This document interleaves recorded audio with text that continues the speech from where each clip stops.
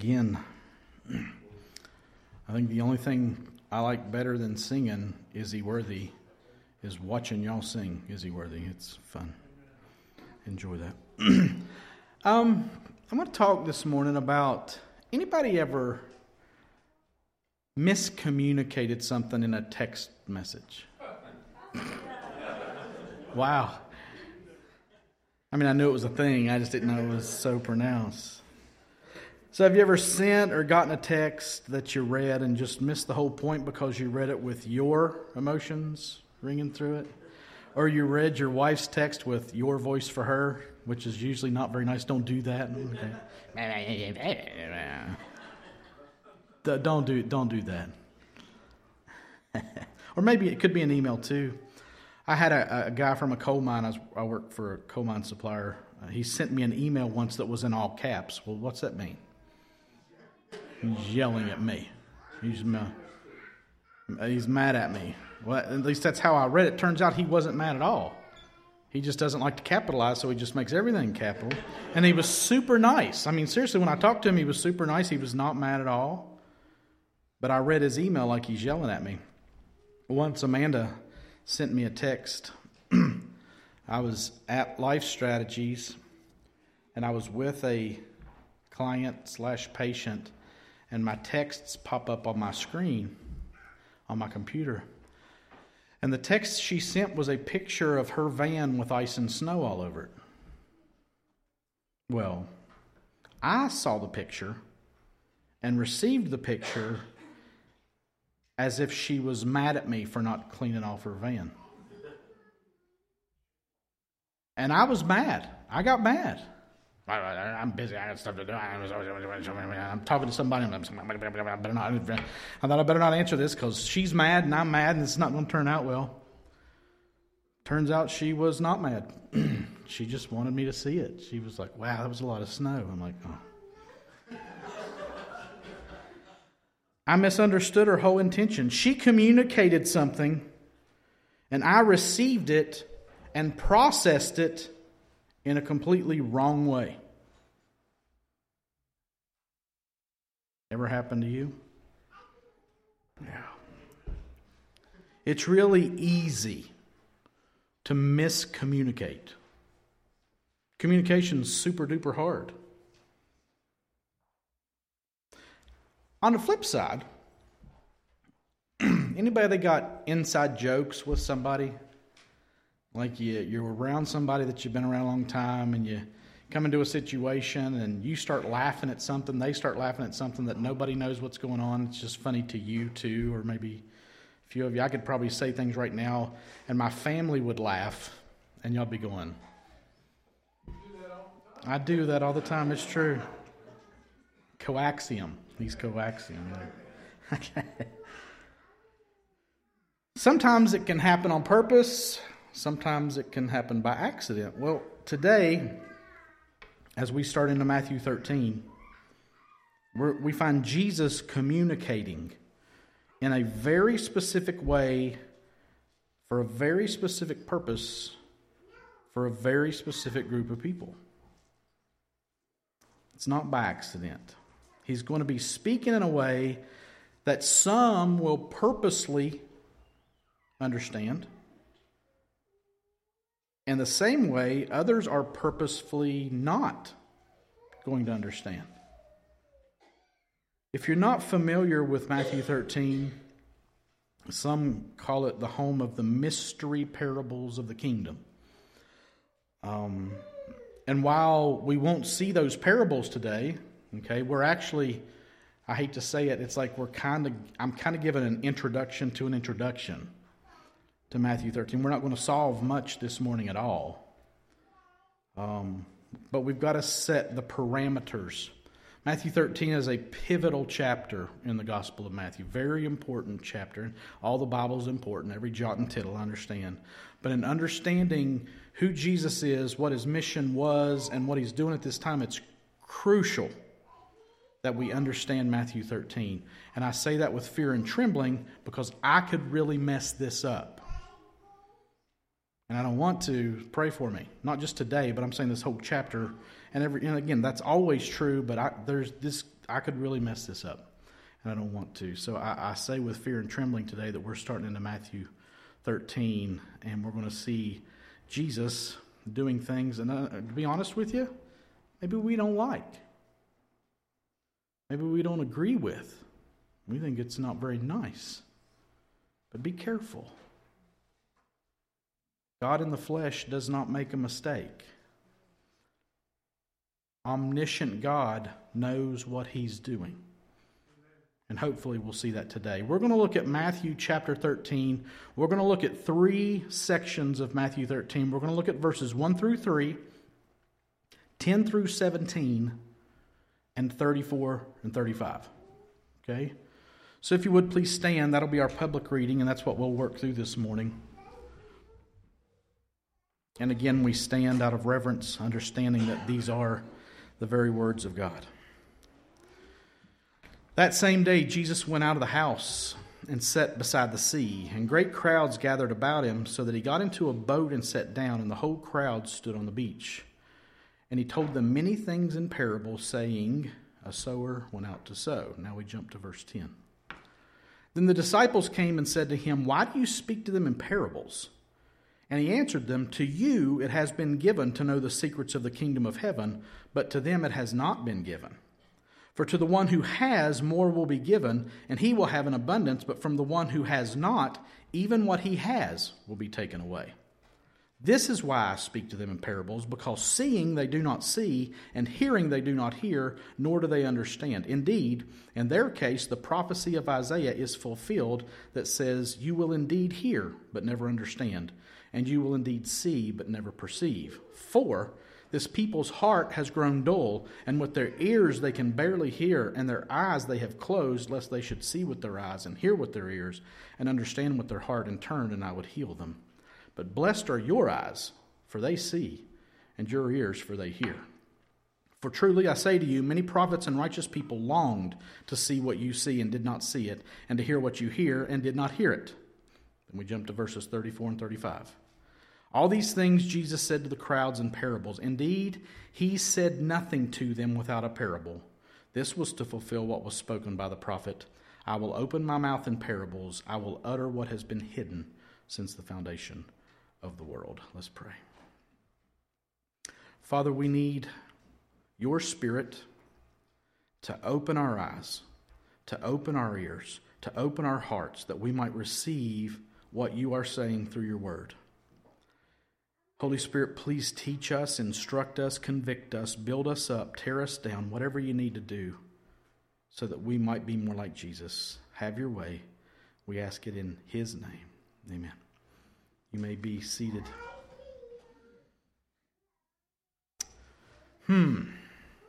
Okay. So we've been out of Matthew for a month. The whole month of December, we weren't in the Gospel of Matthew. So obviously, hopefully, it's important that we catch up. We kind of recap where we've been before December. And I think if I remember right, we were August of 18 when we started. August or September of 18 when we started the Gospel of Matthew.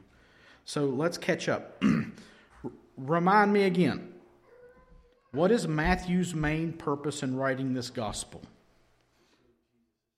He wants to show Jesus as the King, the promised, long-awaited King of the Jews, King of the universe, who would fulfill the covenant that God had made with David, that David would have one of his descendants on the throne over God's people perpetually, throughout eternity.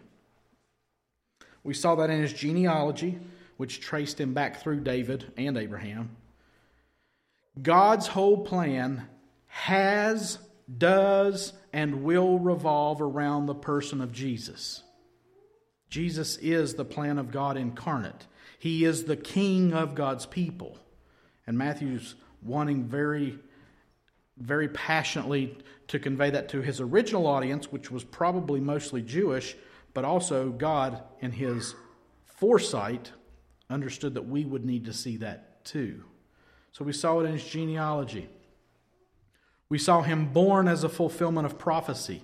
We saw him taken to Egypt and come back as another fulfillment of prophecy. He was moved to Nazareth according to prophecy. He was announced by his forerunner, John the Baptist, whose message was what? What was John's message? Repent, for the kingdom of heaven is at hand. He was preparing the way for the king to come. And then we saw Jesus baptized by John in the Jordan, and we heard the voice of the Father say, "This is my beloved Son, whom I'm well pleased." We saw Jesus go into the desert where he was tempted by the devil and, of course, came out victorious. And then Jesus arrived back from his temptation, and he was the one proclaiming, "Repent, for the kingdom of heaven is at hand," just like John had. And after calling some disciples, Jesus began exhibiting his divine nature by teaching, preaching the gospel of the kingdom, and by doing miracles of healing and deliverance so that people from near and far were coming to him to be healed. So that's through chapter 4. And that's a lot. Then in chapters 5 to 7, the Sermon on the Mount, we saw Jesus laying out the principles of the kingdom, showing what the members of this kingdom would look like in this world. After he finished this teaching, at the end of chapter 7, it says the crowds were amazed because he spoke as one who had what? Authority. And they were amazed by it. In chapters 8 and 9, Jesus continued to teach and to work miracles. In chapter 10, he sent out his 12 disciples, calling them then apostles, and instructing them to proclaim the kingdom, giving them the authority that he had to heal and to cast out devils. And then we came to chapters 11 and 12. Now, 11 and 12, again, start this pivot that we're talking about in chapter 13. In chapters 11 and 12, Jesus starts facing some serious doubts, even from John the Baptist. Remember, John sent messengers saying, "Are you the one, or should we look for another?" Because John's in prison and he's going, "This isn't working out the way I thought it was going to work out." So there's some doubt, but there's also increasing opposition. The scribes, the Pharisees, they really start to accuse him and confront him. And he's really starting to say things that are making them go, "Whoa, whoa, whoa. This is not just inconvenient. This is blasphemous." He calls himself the Lord of the Sabbath. He says something greater than the temple is here. Something greater than Solomon is here. And he's pointing to himself. And they're amazed and they're going, "You've got to be kidding me. You're a carpenter's son from Nowhereville. Who do you think you are?" And so they start opposing him. And then Jesus heals a man who was deaf and demon-possessed.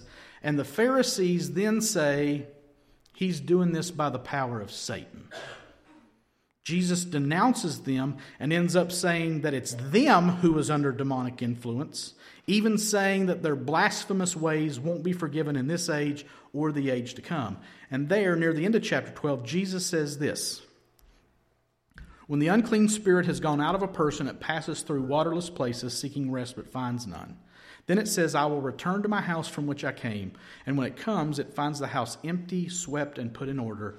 Then it goes and brings with it 7 other spirits more evil than itself.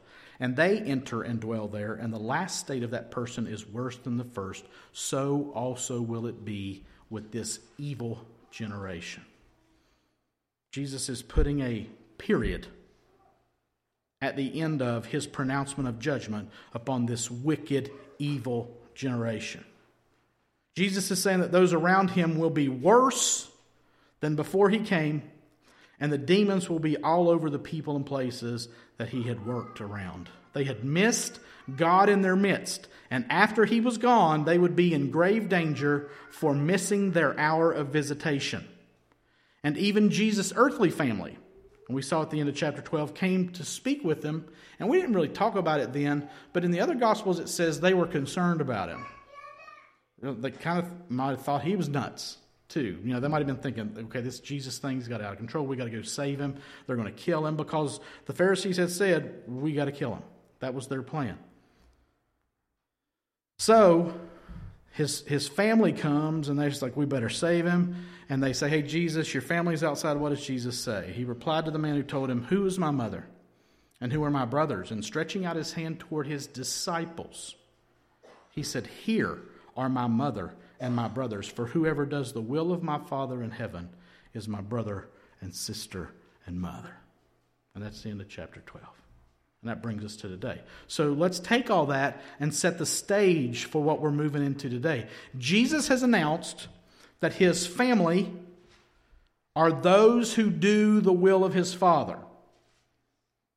That statement can seem insignificant, but he has given notice that the Jews who have refused and rejected him are no more God's family than those who are not God's people by birth. He has pronounced that they are not the family of God. They're not His family, and He has said that He is God in the flesh, not in those exact words, but He has definitely said that. Jesus is seeking people who will do God's will, not just people who are born in the line of Abraham. So get this straight. The Jews have rejected their Messiah, and now their Messiah will move on from them. And He will find people who will follow Him. And where does He go? Does He go to the synagogue? No. Chapter 13, verse 1.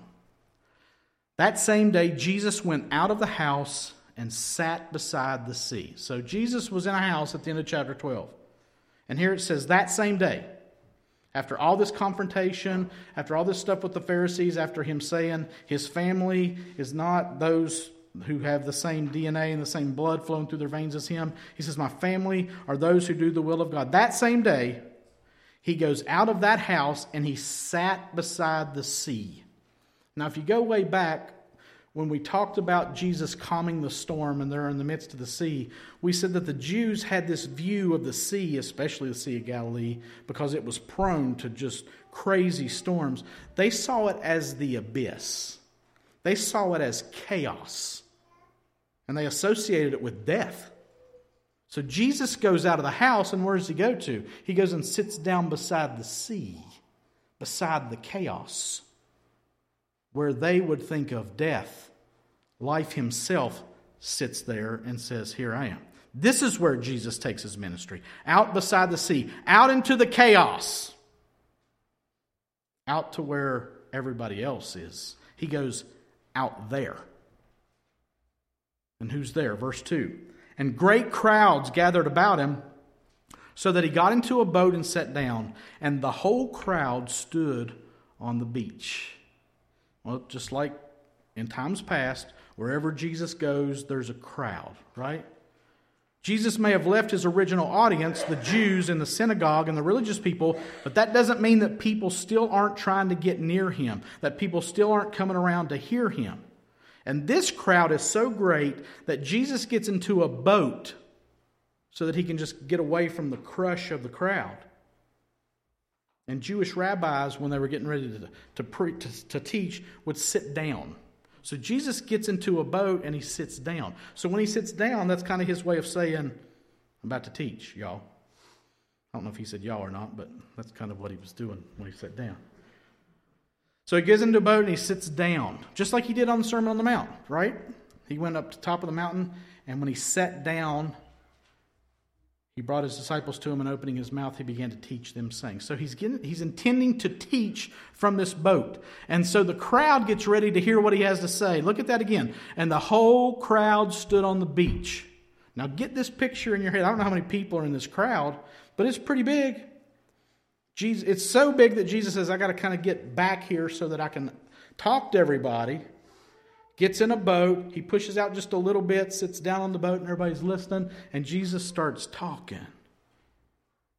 This crowd seeing Jesus preparing to teach, and they're just standing there, ready to listen. Standing on the beach with rapt attention on the rabbi in the boat. And now this. And He told them many things in parables, saying, a sower went out to sow. We're not going to address the sower this morning. So what then? What's this mean? It's because it's pretty important. If you remember the Sermon on the Mount, and if you've read it, if you're familiar with it at all, it's dense and it's thick, it's meaty, but it's pretty direct, right? Jesus spoke directly against the false religion of His day. Don't do what they're doing. Do this instead. They say the law means this, but it really means this. Okay? It's very straightforward. Jesus spoke directly against the false religion of His day, calling out hypocrites and the play acting of public performing. It was pointed. Here, with the crowds looking on and listening for Jesus' teaching, He tells them many things in parables. Now, what's a parable? The simplest way of defining it is as a story that communicates truth in a simpler way. But don't let that fool you. It's basically taking two things and setting them beside each other, saying this describes this. Okay? It's an illustrative story to help tell a truth in a memorable way. Aesop's fables. Think about that. We get morals and main points from a fable. The animal reaching in and grabbing something can't get its hand out until it lets go of it. That type of thing. That's kind of like what a parable is. And Jesus is about to communicate, as we'll see through the parables, what the kingdom of heaven is like.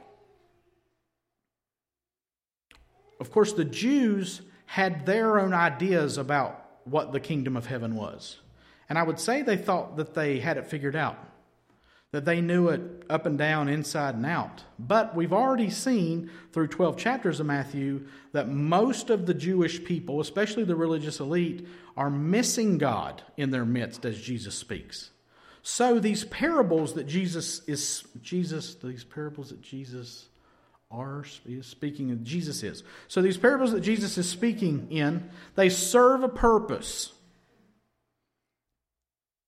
And it would seem it's a very peculiar and pointed purpose at this point of Jesus' ministry. So we'll skip the first parable and we'll go to verse 10 to see why is he speaking in parables. Verse 10. Then the disciples came to him and said to him, "Why do you speak to them in parables?" So this has the disciples' curiosity piqued. They're puzzled as to why Jesus is speaking in parables. And here in verse 10, he has spoken a parable. And they come to him and they're like, why parables? They recognize that Jesus is being, at the very least, cryptic. They come and ask Jesus, why this approach? This is new. This is not something we've seen before. And keep in mind what we said earlier. Jesus has left the Jewish establishment altogether and is focusing on finding and equipping God's people, his family. He spent so much time already focusing on his disciples, pouring himself into them. And now they recognize that their master is doing something peculiar. Why? They say. And he answers. Boy, does he answer. Verses 11 through 13. And he answered them, "To you it has been given to know the secrets of the kingdom of heaven, but to them it has not been given. For to the one who has, more will be given, and he will have an abundance. But from the one who has not, even what he has will be taken away. This is why I speak to them in parables. Because seeing they do not see, and hearing they do not hear, nor do they understand." Wow. What an answer. Why do you speak to the crowds in parables, Jesus? Because, Jesus says, you don't. Because Jesus says, you know, and they don't. And that's the way it's going to be from now on. Why are you using parables, Jesus? Because, Jesus says, you know and they don't. Because only those who have been given insight into the secrets of the kingdom will understand these parables. And those who have not been given that insight will not. Because even what those unbelievers and refusers have will be taken away from this point on. Because they see, but they don't. They hear, but they don't. And they don't understand. And that's the way I want it. That's the way I have designed it. That's the way of the kingdom of heaven. Now, do you hear what he's saying? He is teaching in parables because he doesn't want those who are not his to understand what he's saying. He's purposely hiding truth right under their noses. If he wants someone to understand, they'll understand. If he doesn't want them to understand, not only will they not understand, but even what they think they understand, what they may have understood before, will be taken from them. And for those who are given access to the truth that he is speaking, that access came from Jesus. He granted that they would know and that they will have an abundance, receiving more and more as they go. That's why he's speaking to the crowds in parables. And why that why? Verses 14 and 15. Indeed, Jesus says, in their case, the prophecy of Isaiah is fulfilled, that says, "You will indeed hear but never understand. You will indeed see but never perceive. For this people's heart has grown dull, and with their ears they can barely hear, and their eyes they have closed, lest they should see with their eyes and hear with their ears and understand with their heart and turn, and I would heal them." Why? Because God said this was going to happen. Why is this happening? Why is Jesus hiding truth and revealing it to other people? Because God said this was going to happen. This has been foretold.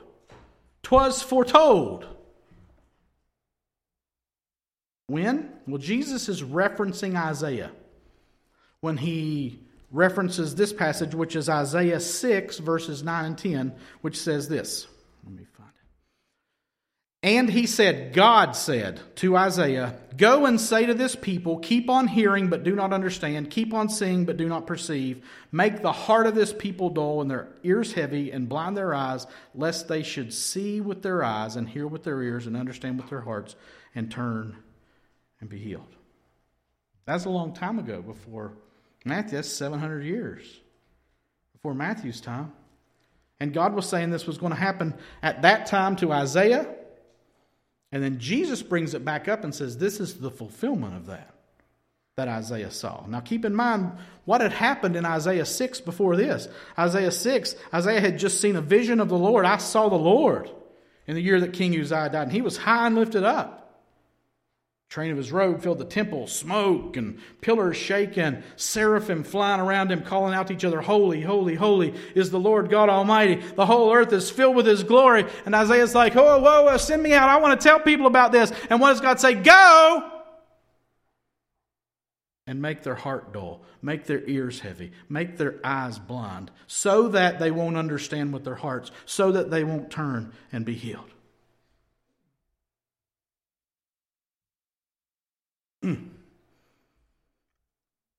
Now, again, take a minute and digest that. Jesus refers to God's pronouncement to Isaiah to go and preach so that people won't believe as being fulfilled in Jesus' day. And so Jesus is speaking in parables as a fulfillment of prophecy. And people are not seeing or hearing, and thus are not coming to Jesus to be made right with God. Dull hearts, ears that barely hear, closed eyes, all meeting Jesus' teaching with a tremendous thud. And you're thinking, well, Jesus is failing. People aren't understanding. No. Jesus is succeeding because He's doing exactly what He wants to do. It makes Him successful in exactly what He's intending to do. He's pronouncing judgment as per the prophetic calendar of God on the people of God for rejecting the plan of God and the Messiah of God. God said it would happen, and it's happening. But it's not just hiding truth, it's also revealing it. Verse 16 back in Matthew 13. "But blessed are your eyes, for they see, and your ears, for they hear." Now, lest we forget, Jesus isn't hiding the truth from everyone. Just those who are not His, those who are not His family, who are seeking to do the will of God. He tells the disciples, "But blessed are your eyes, for they see, and your ears, for they hear." Here, Jesus speaks to His family and juxtaposes them against everyone else who does not see nor hear. But, He says, your eyes and your ears are blessed because they see and they hear. You guys aren't like them. You guys aren't blind. Your ears aren't unhearing. You're blessed. Now, what's that word make you think of? Sermon on the Mount, right? Beatitudes. If we're honest, we don't read the Beatitudes back in Matthew chapter 5 and think, yeah, that sounds like blessedness. Blessed are the poor in spirit, those who mourn. Blessed are the meek, those who hunger and thirst for righteousness, the pure in heart, the meek. I already said that, didn't I? The peacemakers, those who are persecuted and reviled. These are blessed people. But Jesus said, you're blessed as my people, as my family, here because your eyes see and your ears hear. And you're also blessed because you're those things too. You're living out this kingdom life in the midst of a crooked and perverse generation who's missing it. So maybe we read Matthew 5 and we think, well, I don't really want to mourn. I don't really want to be poor.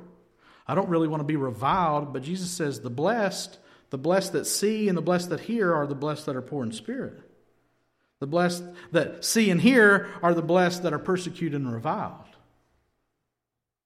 You can't have one without the other. Blessed are your eyes and your ears, my family, the poor in spirit and such. Jesus' family are the blessed. And these disciples are the ones in Jesus' time who got to be blessed. They got to see and to hear. And they too were fulfilling a role in God's plan and economy that nobody else had or could. And he says it this way in verse 17. For truly I say to you, you blessed disciples, you blessed members of my family who do hear and see. For truly I say to you, many prophets and righteous people long to see what you see and did not see it, and to hear what you hear and did not hear it. These disciples are blessed in more ways than they know. For truly, Jesus says, there are those in the past who longed, who desired, the word means craved, to see and to hear what these disciples were seeing and hearing. Righteous Isaiah, who saw God, didn't get to see this. Daniel, man of God, didn't get to see this. Enoch, who walked with God, didn't get to see this. These guys occupy a special place in God's economy, and Jesus says, you're blessed. For, Jesus says, there are those in the past who longed, who desired to see what you see and to hear what you hear, and they didn't get to hear it. Prophets, righteous people. But they didn't get to be that part of God's plan. But these disciples, these fishermen, these cast-offs, these tax collectors, these traders, they get to be this part of God's plan. They get to be those people. They are blessed indeed because they surely occupy a particular and special place in God's plan. Jesus says they are blessed and points this out to make sure that they know it. They don't see and hear as a fulfillment of prophecy, but blessed are your eyes, blessed are your ears because they see and because they hear. You're seeing things that people for generations have longed to see, and it's happening right in front of your eyes. And I'm going to reveal truth to you because you're blessed. And you're blessed because I'm going to reveal truth to you. And this is God's plan. His disciples will get it, but no one else will, according to God's plan. Now, jump to verse 35. 34 and 35, I'm sorry. All these things Jesus said to the crowds in parables. Indeed, he said nothing to them without a parable. So this, which comes near the end of chapter 13, after most of the teaching in the parables of the chapter have been completed, reminds us that Jesus has indeed carried out his promise of disguising his truth to the crowds by teaching in parables. He's teaching in stories, and those who are not his hear him, but they don't really. They think they know what he's saying and doing. Aha, I get it. But they don't. Indeed, it says, he said nothing to them without a parable. Nothing. He is now speaking in code. He's now speaking in private speech. He's telling secret jokes that the crowd don't get and the disciples do. He said nothing to them without a parable. His disciples will get it, but no one else will. And again, this is God's plan. Verse 35, this was to fulfill what was spoken by the prophet. I will open my mouth in parables. I will utter what has been hidden since the foundation of the world. As a way to verify, I'd say verily verify, the full control of God in all of this, Matthew refers to what I think is an odd source of prophetic writing, and he references Psalm 78:2. I will open my mouth in a parable. I will utter dark sayings from of old. That's from Psalm 78:2, as you can see there, which is a psalm, a maskil of Asaph. So it was written by Asaph, who's mentioned in a couple different points of Israel's history. This Asaph was probably a Levite, a leading singer at the time of King David. He wrote Psalm 50 and he wrote Psalms 73 through 83. And I just say it's odd to quote him because you don't see any quotes of Asaph. Usually if somebody's quoting a psalmist, they're quoting who? Usually David. But Asaph, here in Psalm 78, under the inspiration of the Holy Spirit, says this in his psalm, and Matthew, under the inspiration of the Holy Spirit, sees this final fulfillment in Jesus using parables to show things hidden from the foundation of the world. And listen to me, this kingdom of heaven that Jesus is going to be describing in these parables is a secret thing.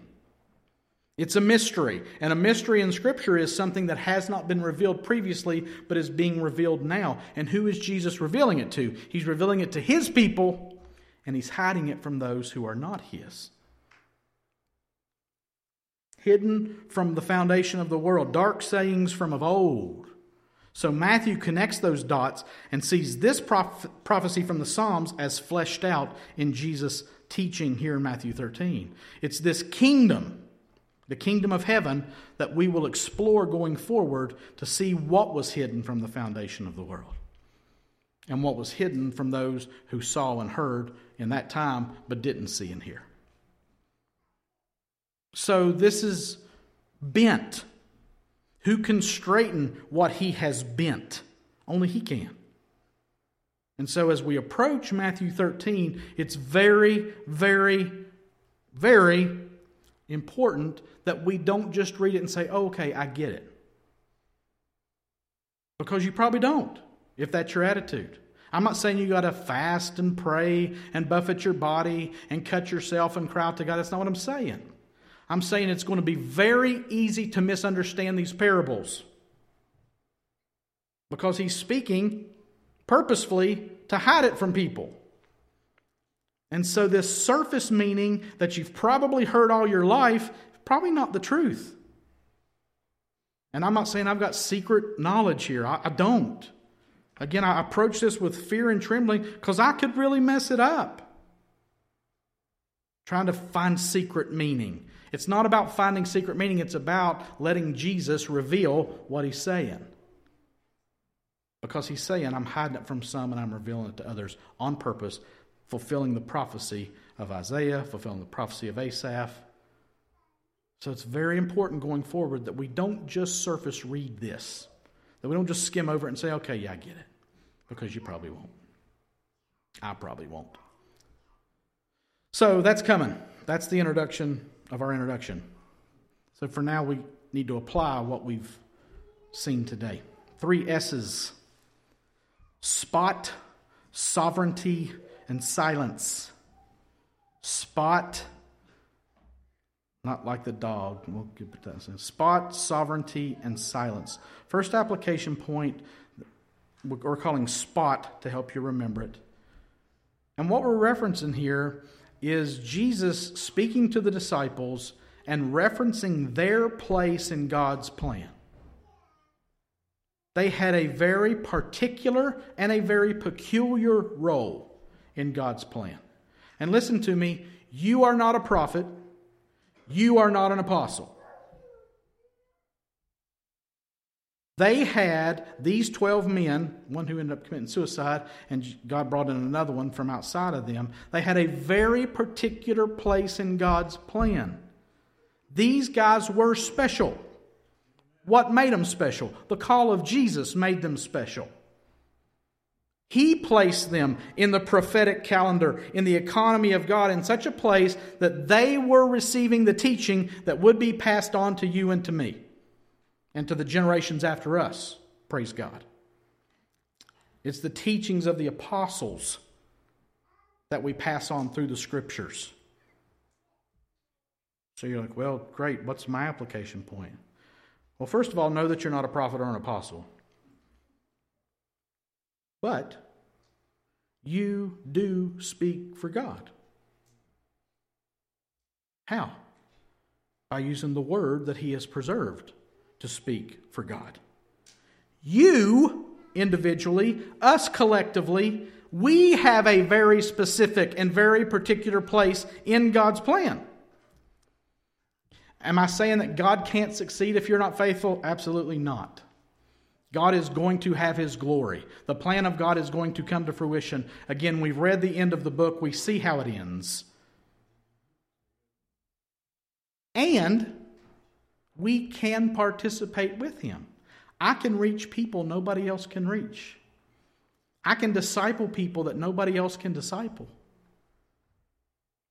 I can be a husband to a woman that nobody else can be a husband to. I can be a father to children that nobody else can be a father to. So we have a very specific place in God's plan. The disciples, the apostles, were hand-chosen by Jesus himself to fill the roles they filled. And guess what? So were you. Hand-chosen by Jesus himself to fill the roles that you fill.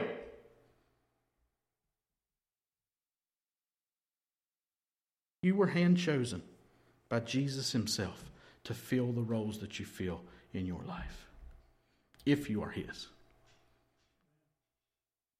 He chose you. That's life-changing. That's paradigm-changing. That changes how you go to your workplace, how you treat your family, what you think and what you do, because Jesus chose you. Just like he chose them. Except he chose us in this time and he chose them in that time. And their role was different than ours. But we take what they were given and pass it on to other people. And nobody else can do that in your life but you. You occupy a particular spot in God's plan. And that's fantastic news. All through Revelation 2 and 3, Jesus gives promises to the one who overcomes. Listen to this one. From chapter 2, verse 17. He who has an ear, let him hear what the Spirit says to the churches. To the one who conquers, I will give some of the hidden manna, and I will give him a white stone with a new name written on the stone that no one knows except the one who receives it. Very particular, very peculiar, very specific. We're not just a mass of people, even though we are that. Saints and angels from eternity past into eternity future. We form a great throng that gathers around the throne, and each one of us has a tiny stone that Jesus said, you are this. His own love letter of sorts by giving us this stone with a new name that nobody knows except me and him. A very close, personal relationship with Jesus. Nobody has that but you. People will still ask, what's that name? I don't know. It says nobody knows, okay? And nobody knows the relationship that you have with Jesus except you. And it's a very particular spot in God's plan. Spot. Next one is sovereignty. That word. I think we like it. And I know that there are a lot of people, saved and unsaved, who hear this word and roll their eyes and shake their heads. And they're like, oh, you're talking about sovereignty again. And they kind of spit when they say it. Sovereignty. Let me tell you something. The sovereignty of God is the best news that there is. And what is God sovereign over? Everything. 2 times today, we saw prophecies that said that God would speak things hidden from the foundation of the world and that those things would intentionally hide truth from some people. Now, we are quick to confess God's sovereignty in creation, God's sovereignty in world events, in the affairs of men, in upholding the universe, in providing for us. But for whatever reason, we shrink back when people start saying that God is sovereign over who is saved and who is not. Either he is or he's not. We don't get to make that distinction. Revelation 7, 9 through 10. After this I looked, and behold, a great multitude that no one could number, from every nation, from all tribes and peoples and languages, standing before the throne and before the Lamb, clothed in white robes, with palm branches in their hand, and crying out with a loud voice, they said, I'm so glad I chose Jesus.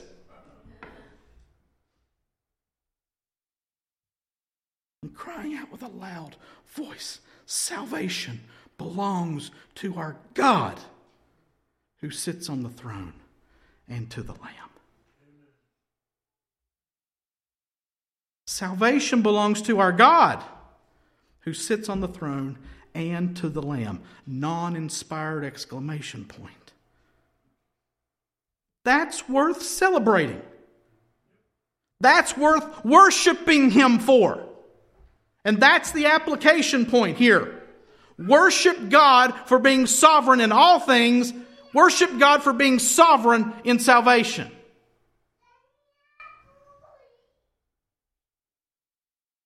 In revealing what He could of His glory to Moses, God said in Exodus 33:19, I will make all my goodness pass before you and will proclaim before you my name, the Lord. And I will be gracious to whom I will be gracious, and will show mercy on whom I will show mercy. Now, we covered this way back when we were going through Romans 9. Part of what makes God glorious, part of what makes God God, is that He alone can show grace. And grace is unmerited favor. He alone can show grace to whomever He will. It's up to Him. And that's good news. If He left it up to us, we would never choose Him. Life precedes action. Dead men tell no tales, and dead men don't choose God. Ever. But in His grace, in display of His full glory, He has chosen to extend mercy to those whom He has chosen to extend mercy. And His plan has always been to share heaven with those vessels that were prepared for that mercy, and to pour out His wrath on those vessels prepared for that wrath. So as we read these parables, and as we see Jesus purposefully hiding truth from people so that they won't turn and be healed, do not think that Jesus is mean. And I hate that I have to say that. But we think that way. Well, that's mean, Jesus. Why didn't you give them a chance?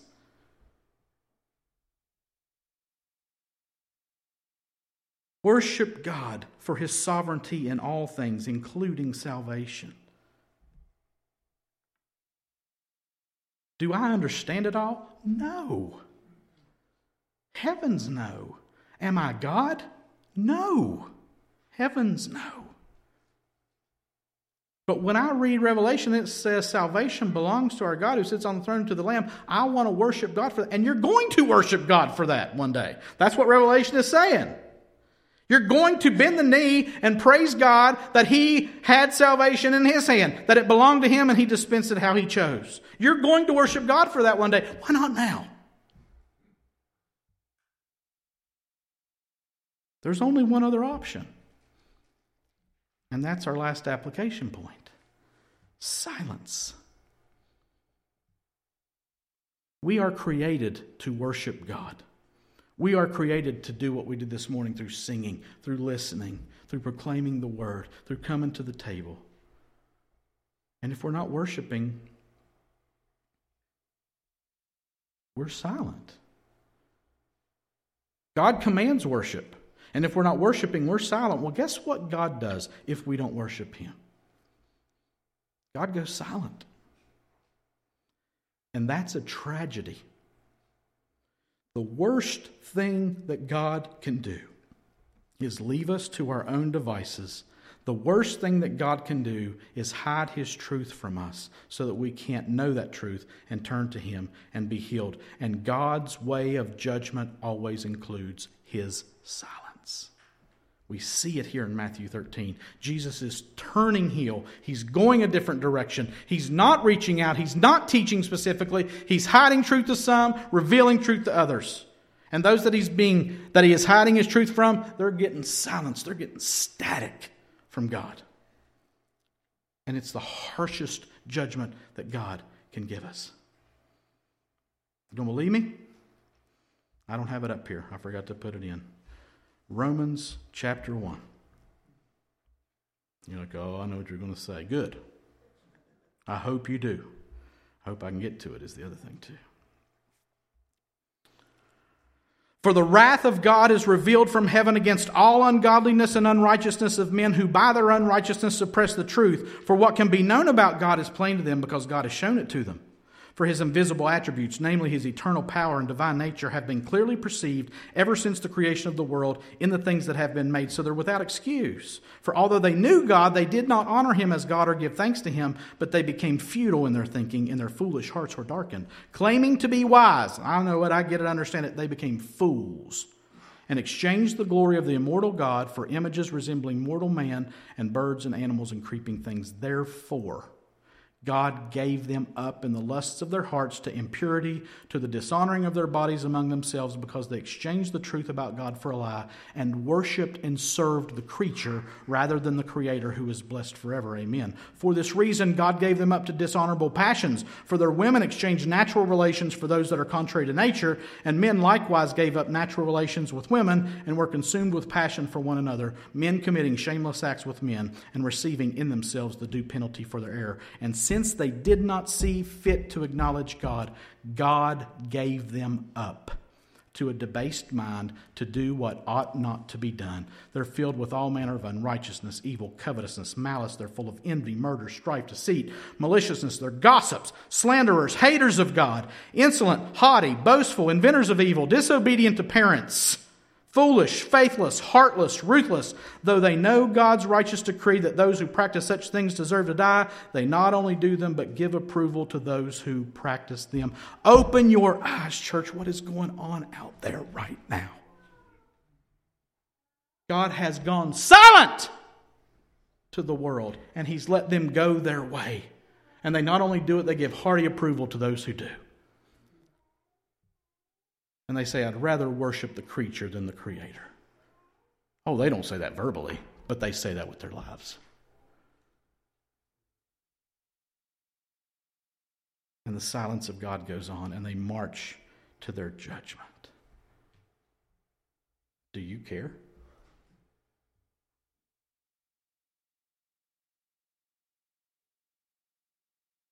Are you somebody here today who's not hearing anything from God? I ain't never heard God. If you've opened the Bible, if you've heard it proclaimed, you've heard from God. And here's the other side of the coin to God's sovereignty. You are responsible for what God has said. Ignorance is no excuse at the throne of God. You're responsible for the truth that God has spoken. You're responsible for the God who has revealed himself through creation and through his word. And people loved darkness rather than light. And so did I. But God, in his mercy, with the great love with which he has loved us, sent his Son to pay the penalty for our sins, to pay a debt that we could not pay, and to invite us into his presence. He has done that. And you are responsible to respond to that. Salvation is not an option. Salvation is not a choice. Salvation is a command of God. And you will either obey it or disobey it to your peril. Oddly enough, I did have those scriptures in there. And I've got this one too. Take care, brothers, lest there be in any of you an evil, unbelieving heart leading you to fall away from the living God. But exhort one another every day, as long as it is called today, that none of you may be hardened by the deceitfulness of sin.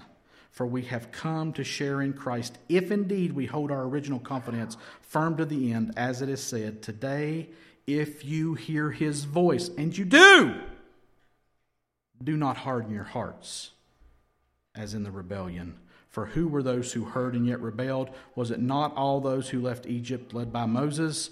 And with whom was he provoked for 40 years? Was it not with those who sinned, whose bodies fell in the wilderness? And to whom did he swear that they would not enter his rest, but to those who were disobedient? So we see that they were unable to enter because of unbelief. Man is responsible before a sovereign God to obey the commandment of salvation. And do not harden your hearts, because I promise you, the Scripture tells us that God will go silent on you. And you don't want that.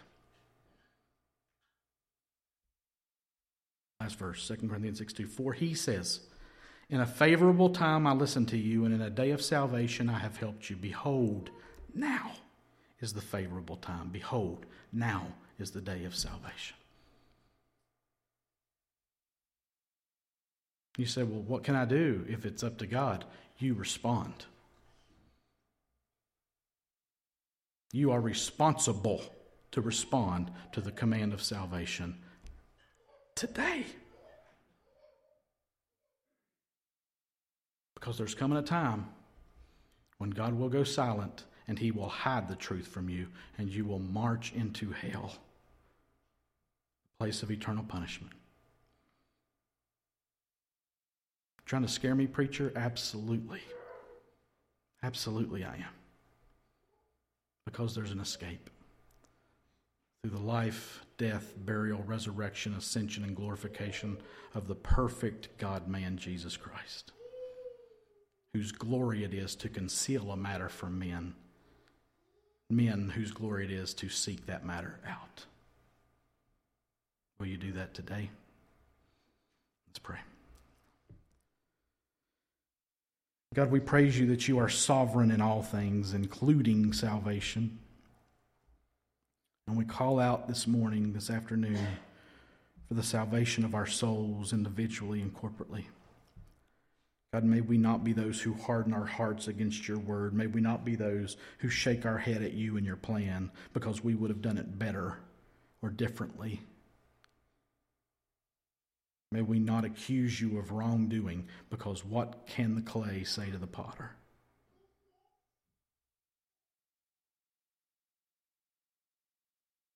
Father, save us from ourselves. And may we not be those who have the truth hidden from us to the praise of your glory. Give us insight as we approach Matthew 13 and these parables. Help us to know the truth that sets us free. Reveal it according to your plan for your glory and for our good. And we ask it in Jesus' name. Amen. And just stand and receive a benediction. Now may the God of peace himself sanctify you completely, and may your whole spirit and soul and body be kept blameless at the coming of our Lord Jesus Christ. He who calls you is faithful. He will surely do it. And all God's people said, amen. You're dismissed. Stay and eat with us if you can, though.